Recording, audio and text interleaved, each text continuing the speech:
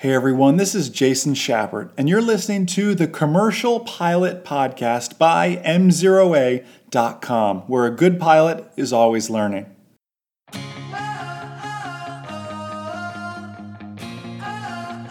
How can we as a commercial pilot get a better understanding of our aircraft systems? Hey everyone, Jason Shepard here of M0A.com, and you are listening to the Commercial Pilot Podcast, brought to you by our #1 rated online ground school. Visit M0A Trial.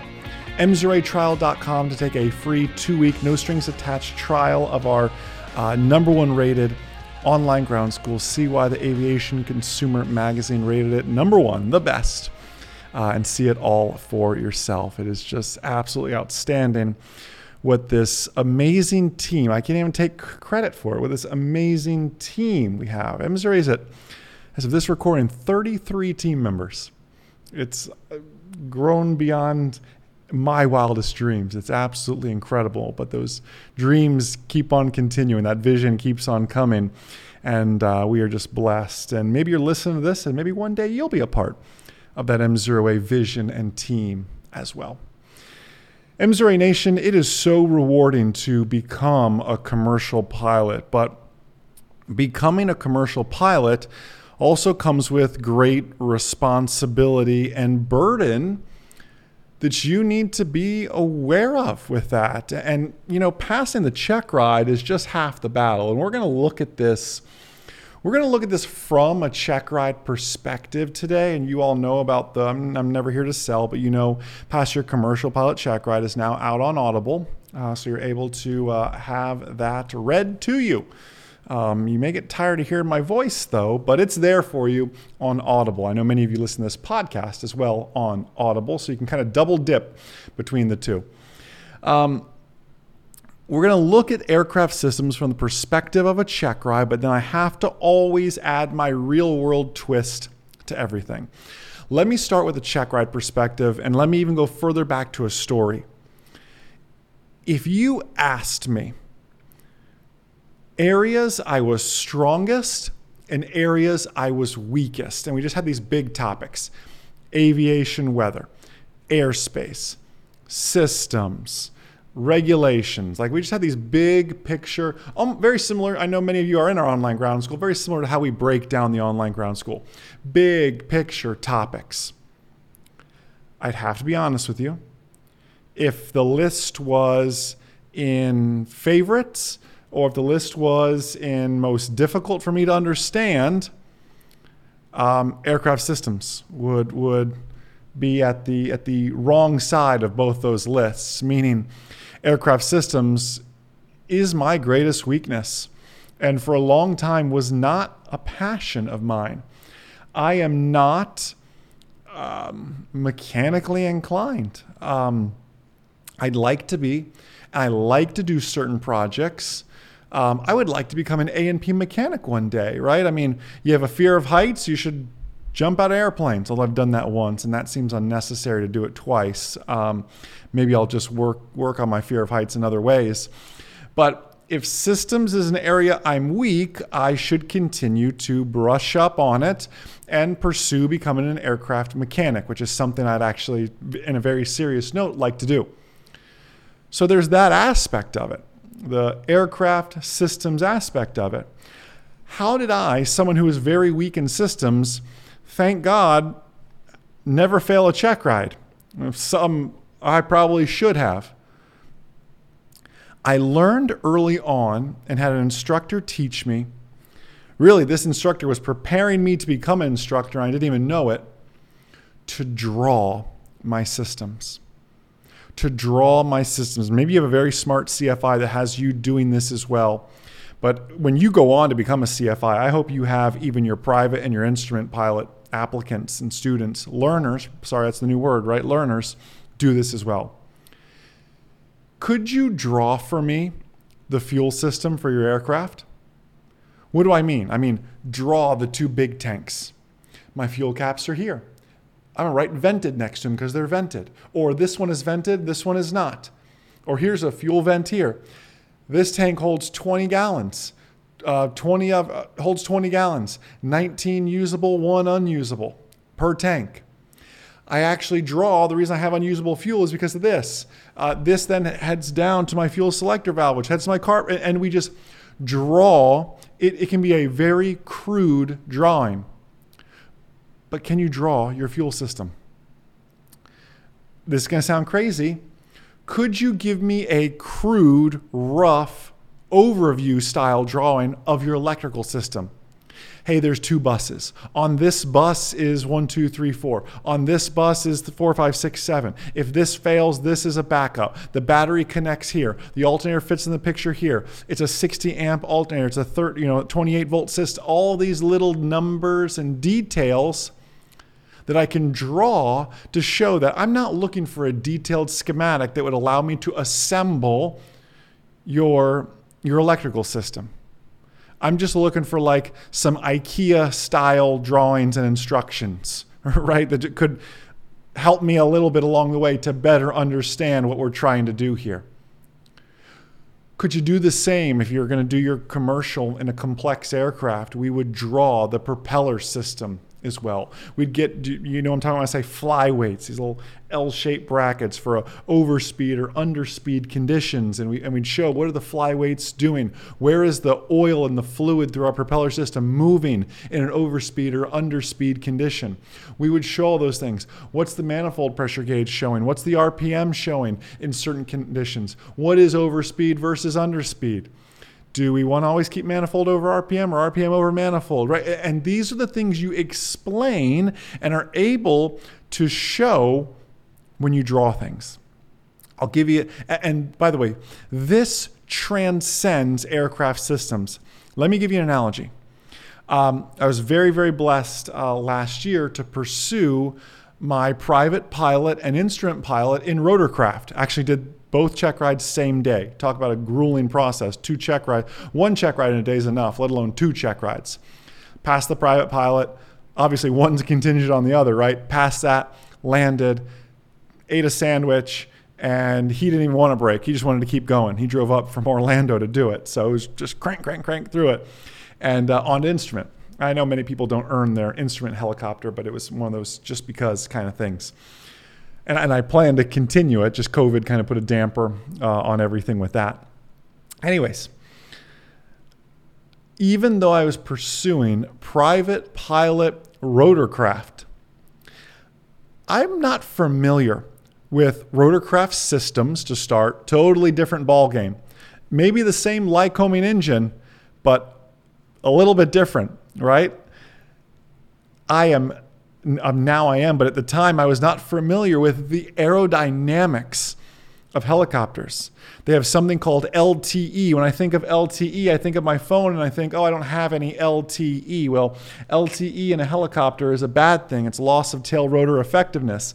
And you have to draw that. And what are the circumstances and the wind conditions that cause LTE? And I would draw the 3 different types of LTE and how the wind is going through the tail rotor to cause, and just dissymmetry of all these different principles that were new to me. And now I'm talking, I know this is a lesson on systems, but maybe this is a lesson on drawing, aircraft artistry. I don't know. I would draw everything. I remember showing up for that check ride for rotorcraft, and he was asking me about LTE, and I said, actually, I have a drawing here I'd like to show you. And I drew them the night before, and obviously had an opportunity to make sure they were correct, and I drew them 2 or 3 times and was kind of talking aloud as I was drawing them to myself, and it's almost like I made CFI lesson plans for a private pilot level check ride. I passed. I'd argue maybe the examiner was impressed. I never asked. But it gave me something to work off of. It gave me the repetition, and it gave me a different way. It's one thing you're clearly probably maybe an auditory learner, or that's in your realm of possibility because you're listening to this. Some of you are watching this as well, or listening to this on another tab while you're working. This is another means of learning for you. I'd imagine anyone who listens to the podcast probably has the books on audiobook already on top of that. You're consuming this extra content as you dive into all these things, right? Sometimes drawing it out for visual learners, and speaking aloud for the kinesthetic, just the touch portion of that, and the audio of hearing yourself back to it. I jokingly tell people, you should start, even at the private pilot level, teaching these concepts. You want to understand Bernoulli's principle? You want to understand your fuel system? Start teaching it to anybody that'll listen. Your son, your daughter, your spouse. We were joking the other day, someone said they were teaching aerodynamics to their cat the other day. I don't care. It's a good listener, right?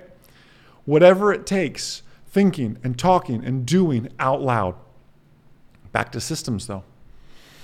Systems were a weakness for me, so I opted to draw them instead. And when you draw your systems, it just opens up.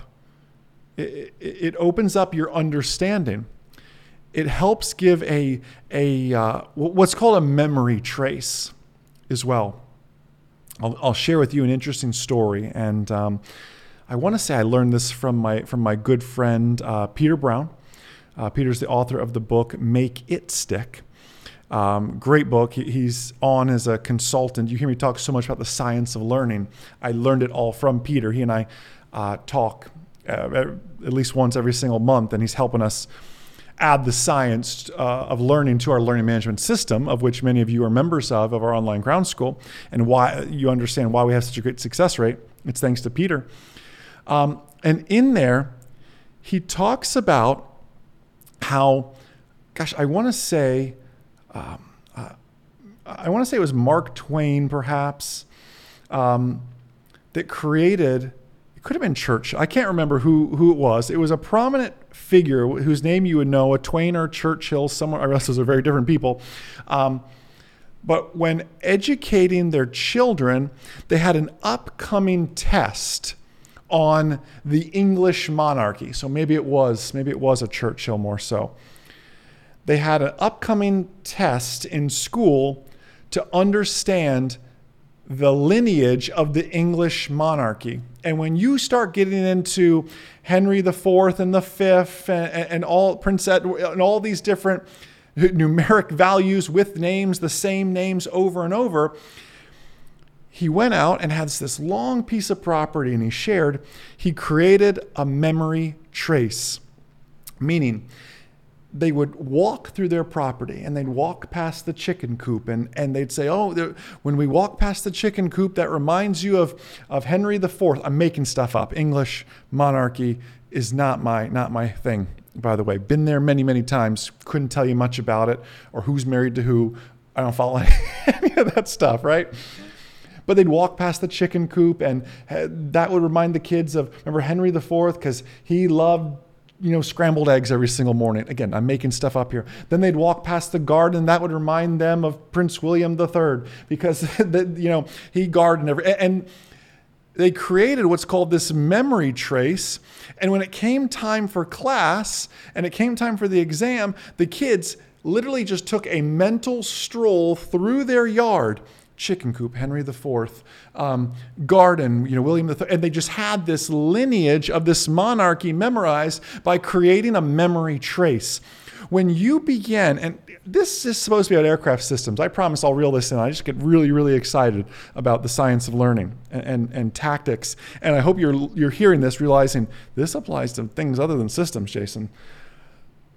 When you start to draw things like this, you create, in a way, a memory trace. When you add a muscle movement, in the case of the kids, it was the walk, it was the visual, and it was the associations. In your case, it's the physical of drawing, it's the visual, because it's an image you can commit to memory. It's an image you can burn into your mind, that you can see in your mind's eye, that you can see it again, and you can know the numbers of your fuel system. And you can learn these sort of things. That is how we work through. We create a memory trace, is what we're really doing when we build out these drawings. And this doesn't matter. Visual, kinesthetic, auditory, it doesn't really matter. Those aren't actual learning styles. What those are called are learning preferences. You learn in all modalities. Learning is taking place as you're listening to me right now. Learning is taking place if you're looking me in the eyes right now. Learning is taking place if there's just a keynote slide over this and you saw the text or saw an image. It doesn't matter. Learning is taking place no matter what. With all of that. You do have a certain preference though. Maybe it's more visual. Maybe it's more auditory. It's your preference. That doesn't mean you can't learn from the other types. Give this drawing, this visualization, this kinesthetic touch a try, auditory learners, is what I'm reaching out for that. Could you draw your aircraft systems? Fuel system, electrical system, not the full schematic. Your propeller system.